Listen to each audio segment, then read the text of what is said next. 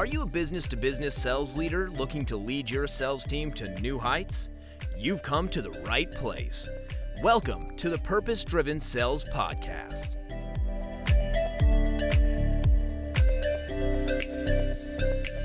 Hi, my name is Josh Sweeney, joined by my co-host Taylor Barnes. Taylor, how are you? I'm doing great. Can I tell you why? Why is that? Because I planned my territories ahead of time. And that means I don't have to deal with a lot of the fallout. And today, I want to talk more about that. I totally understand that. I feel like I've had so many conversations about realigning and where people didn't think about the future. Mm-hmm. Yeah. This is such a topic for sales leaders, you know, and to be clear, we are talking about creating territories that deliver results. So I don't know if you are in the product or service or healthcare industry or whatever you're in, right? But if you lead a sales-driven organization and you want to lead on purpose, you want to create purpose-driven sales, well, then you have to be very intentional about creating your territories, about where you're going to position yourself, what you're going to position within that, and how you're going to do that. And it starts, number one, in my opinion, Josh, by creating territories that are going to deliver the most results. Yeah, definitely. I mean, you really want to look at what's going to create the most results. What kind of issues are you going to run into? And what is the long-term effect of those territories based on where the organization's going? So you have to have some forward-looking vision for this. So, you know, if you're going to plan this, let's talk a little bit about some of the reasons why territory creation goes wrong first.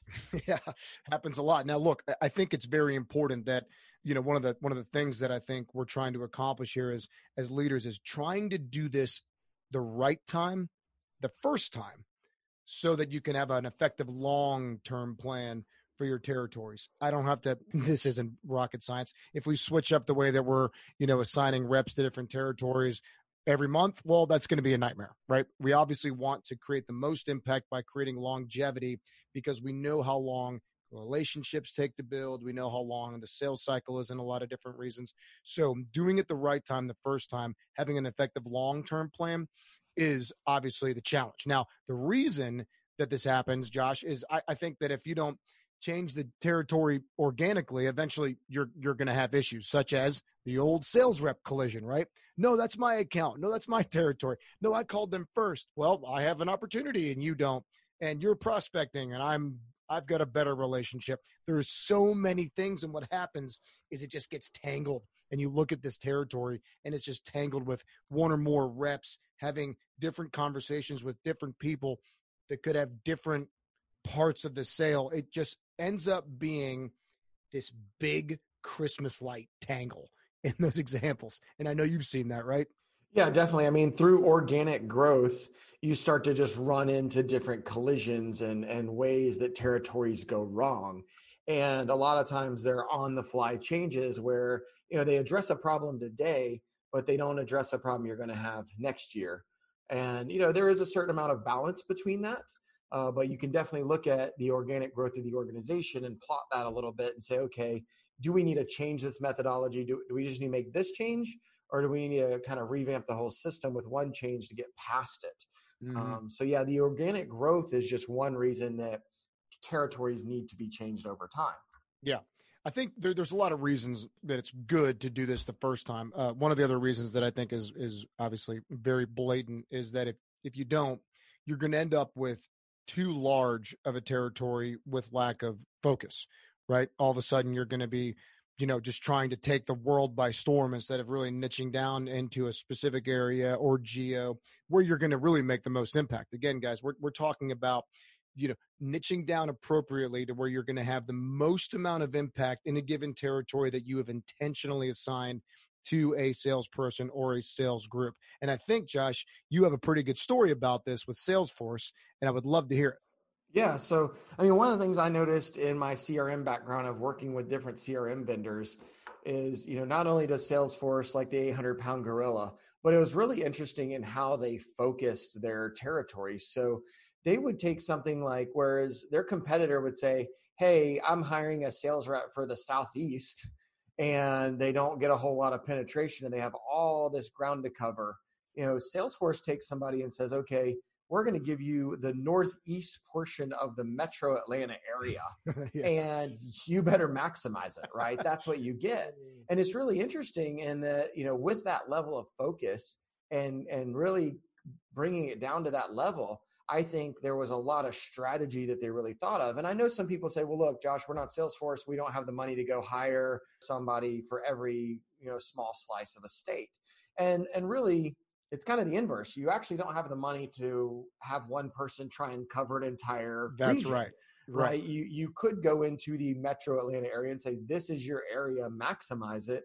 And now they don't have to fly anywhere. They can drive, they can build local relationships better because they can get in front of people. So there's actually all kinds of benefits to thinking about it in the inverse and focusing in a given area, geography or vertical or industry or whatever that might be. Mm-hmm. So that's one thing that we saw with different vendors. And, I've also shared in other ways, like Chick-fil-A kind of has the same model too. They're another one of those where a franchisee doesn't own 10 stores. Like in a bigger model, the goal is own more stores, make more money.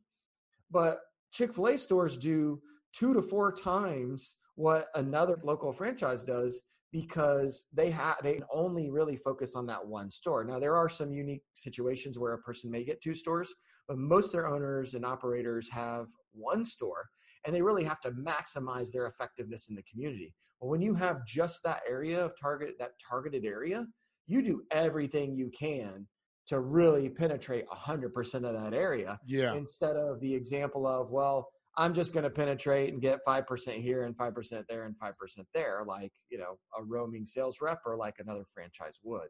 Yeah. So too large of an area with a lack of focus, is one example of why territories fall apart and have to be redesigned. Yeah. And I think, along those same lines, there are plenty of local business communities out there. So quite frankly, the locals know the locals. And by you having a focus in a certain area, and if you develop such a great relationship, your chances of getting referred to another local business, whether in the SMB or in the enterprise space, or if there's a CIO kind of community out there or a CEO community out there, well, then you stand the best possible chance of getting introduced. And you also have a pretty decent reason then to ask for a referral. Locals know the locals. Community is a very real thing. And by having too large of a focus, you're never really going to be able to take advantage and leverage what kind of, business communities you could really take advantage of by getting down and, very niche down into that community.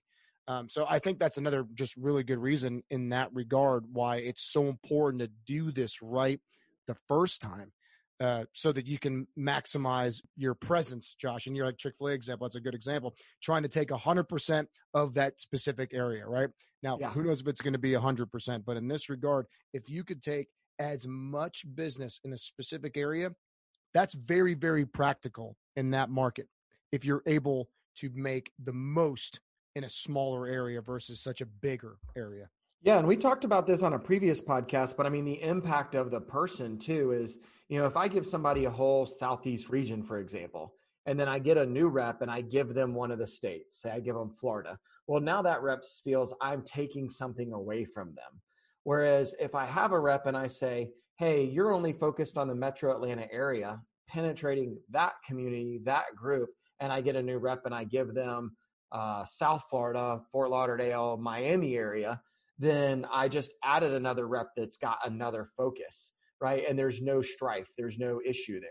So you can really, figure out how you want to design it from the beginning and what those pros and cons are. What's another reason I think this happens, like the issues with territories come up, is a lot of people don't really go out, and I don't feel like they at least research and talk to other people who have designed territories and say, what all did you run into, right? So they just kind of consistently, organically change it as they grow and go, okay, well, we got a new rep here, so take it away from this guy, right, add it to this lady, and boom, there's our territory. When in fact, I think if we go out to some experts and do some research, we'll start to really quickly figure out how we might want our territories to look for the next 5 years. Yeah. And what a great segue into the different types of solutions that you could come up with to do this the right time. So when we look at sales leaders out there and being intentional with how they go about their business, purpose driven, I would say that we've got a handful of different ways to do that, but I think the three most common, Josh, are probably company size, geography, and verticals, just to give you the three most common ones that we hear about in a lot of different business. So what do I mean by company size? Well, there's a lot of different ways that you can slice this up. You could slice this up by employee count, user count, office count, franchise count, whatever it is. For the most part, just at a big macro level, large corporate enterprise versus small business, SMB. That tends to be the easier ways. And one of the easier solutions to come up with territories is understanding if it's a corporate enterprise account or a small to medium business. And I imagine in your world, Josh, you probably see a lot of this when it comes to some of the marketing efforts that go out, where they tend to blend them. They just go after, they have the same message to the people that are an enterprise or an SMB. And just what a nightmare, right? Yeah, I mean, there's no way to blend SMB and enterprise sales because the marketing messaging, the length of the sales cycle, the effort from a legal perspective, the experience of the sales rep are all completely different, just completely different on every level. So the resources are not even the same. And it's when you treat them the same that you get kind of the mediocre results. So we do see a lot of people split by company size. And sometimes it's not even company size. Sometimes it's just deal size. I've seen a lot of that where, they're like, oh, well, this gets routed to this person because it's enterprise, but they're only signing a 10-seat license. It's like, well, 10-seat licenses we're not going to do that, right? And there's rules and things that you have to put in place for that. But yeah, definitely company size as another solution. Yeah, agreed. That's a good one. And again, slice that up however you want, but company size and figuring out what, makes the most sense for you is a great hack. Another one that I find a lot is geography, as we talked about. So let me give you an example. We have a lot of, in our business, we've got a lot of technicians that go out all over the world. And one of the reasons why we have employed that model instead of hiring W-2s all over the world, we work with the local independent contractors. The reason that we do that is because they understand the local geos. They have the local knowledge. They have the culture. They have the language. They've got this feel that a lot of people that don't live in the area have. And that's an immediate advantage. Now, whether you want to talk about perception from the client's point of view or just general cultural alignment, just to make the customer experience better, that is an area that I can assure you, is a good thing. So when we talk about, territory driven and whatnot, make sure that you're looking into geography to take advantage or to leverage as much of that local knowledge as you can. Yeah, I'm a huge fan of geographical focus, and that can depend on also the size and the types of deals, right? If you only sell to Fortune 1000, then it's hard to focus geographically because you don't have a density. But in a lot of businesses where, especially in the SMB market, where you do have a density, having that rep feet on the ground in that location, all of their budget, all of their focus goes into getting inroads into those communities and the local events and the local associations, I think has the biggest possible impact that you can have as far as a sales rep really getting traction instead of focusing in lots of different areas. Again, that geography can change based on the size of the company you're going after and really what the density of your prospecting ideal customer prospect profile looks like. Yeah. And look, many times, and I'm sure you've seen this, just in those first two examples, company size and geography, there might be some cross-pollination in terms of, how you structure a territory. There might be a combination of those two, but being able to do your research, go at the local level, do your research, understanding the size of the organization or the deal size, all those things are going to help you structure the type of territory for the long term. So it doesn't have to be chopped up and changed all the time. And the last one, not the last one necessarily, but the last one in our examples are in the verticals. And yeah, specific to verticals, I do mean industry types. Now, one thing that I love about this step, Josh, is there is a side effect to creating a territory within the verticals, and that ends up looking like a subject matter expertise. So you have healthcare, for example. You are now pitching the exact same message to the same different customers that have the same challenges, they have the same obstacles, they have the same regulations that they need to follow. If they're in a specific vertical, there's not a ton of just change when it comes to your approach to a deal, your sales cycle. There might be some time differences and whatnot. It might take longer and, based on company to company. But if you are industry specific, vertical specific, that will give you a leg up on the competition because you're going to know what your common objectives are. You're going to know what the common challenges are that they have to deal with. And you're going to start developing this subject matter expertise in that vertical so you can put yourself in their shoes a whole lot easier than someone that doesn't really understand the vertical. Yeah, most definitely. I mean, vertical seems like one of the best ways to go because you can carve out that vertical. You can build marketing content that speaks to that vertical. You can get multiple case studies in a vertical. You can start to speak their language and learn their language, which always resonates more. And I think this is where a lot of people get tripped up is they're like, well, we sold this deal and we can do the same thing over here. It's like, yeah, you can do the same thing over here, but you are restarting in a way that you might not have the sales enablement content that speaks to that vertical. Anytime that marketing content is too broad, it speaks to nobody, right? And you can still use it. It'll still get you through some deals, but the content that speaks directly to that person, that title, that vertical, the more specific it is, the better it speaks to them. And the more they also see your industry experience and also trust you, right? So anytime somebody goes out and has 6 different competitors they're comparing to, and you have 3 exactly in their vertical that speak their language that are, customers of yours, you're one of those 6 that are competitors, on their short list, then they're really going to trust you because of all the information you're providing. I love the way you said that. If you're marketing to everybody, you're marketing to nobody. That's so true when it comes down to this. Now, one of the things that you said earlier about verticals, I want to leave everybody with this. I agree that it's probably one of the easiest and the best to carve out territories in for the reasons that we just went over. And I mean, when you talk about verticals, you've got a product or service that probably does not fit with every vertical out there. So find the ones that it does, whether it's in manufacturing, healthcare, financial services, whatever the vertical is. If you've got a product or service that feeds into that, then lean into that vertical. And then maybe, as we talked about earlier, we can cross-pollinate with some company size. Really, continue to niche down until you are creating the best possible area for your sales efforts, marketing to close in a specific area that's going to deliver the most results from creating these territories. That's exactly what we're trying to accomplish here. You have to do this on purpose. Yeah, most definitely. And it's important to keep that any of these can be overlaid and overlapped and combined, right? So if somebody's going to focus, you have a sales rep that focuses on fintech in Georgia, then, they have a geographical and vertical focus. And that's another thing to keep in mind. I mean, certain cities have very different groups of audiences, right? So if you think about Atlanta, we're a big fintech hub. We're also a big information security hub.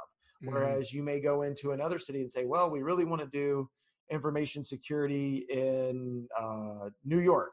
Well, you might find that, it's probably better to have another fintech salesperson in New York than somebody doing information security, right? Because each one of those states and each one of those metro areas are prone to having certain concentrations of audiences. So that's another thing that can go into the research to say, how do I want to build a company over time? How do I want to grow the sales team and set the territories? One of the, I was just kind of laughing to myself. One of the things that I just know, one of the benefits of doing this, not just to make sure that you deliver the most results, but talk about what an easier way to manage. What an easier way to manage when you have that level of detail into how you structure your territories.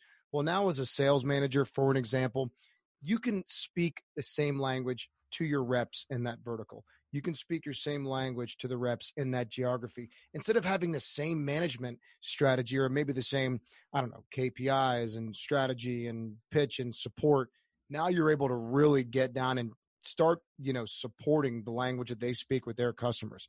So just as a general hack here, I think this is going to make it a whole lot easier to manage. In fact, I'm actually going to go look again at the territories that I've already created to make sure that I'm niching down appropriately, Josh. Because again, I don't want to have to deal with the fallout when we have to change. I'm not saying it won't, it absolutely will. But if I don't have to change them as often, it is going to make our lives much easier. Yeah, most definitely. If you spend a few hours to really think through it up front, you could save yourself weeks of headaches and team headaches and team challenges and upset and upheaval in the future with a little bit of effort. So with that, we have our final question. Are you planning your territories, and do you have a written territory plan that you can follow? And this has been Purpose Driven Sales with Barnes and Sweeney. Now go lead on purpose.